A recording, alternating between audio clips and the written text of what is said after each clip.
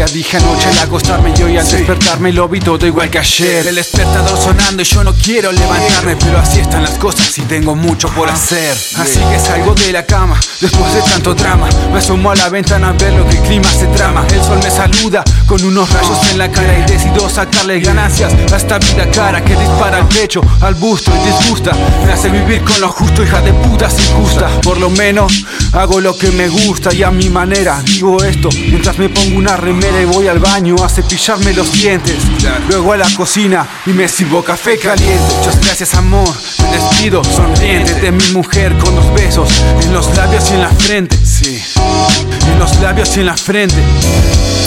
La vida es un estado mental y la realidad es todo aquello que vos pienses y solo das negatividad y ves todo para atrás.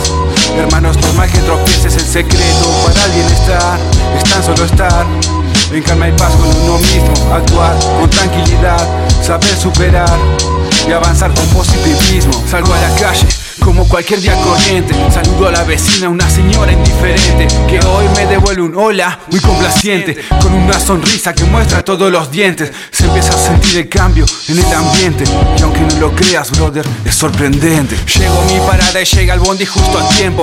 Subo, indico mi destino, saco boleto y me siento. Por suerte va vacío, no tengo que viajar parado, colgado como un mono ancosado, apretado. Llega la hora de bajar y otra jornada laboral comienza. Puedo decir que con una tranquilidad inmensa y como todo lo que empieza bien termina bien, dice el refrán. El resto no lo cuento, no, se lo imaginarán.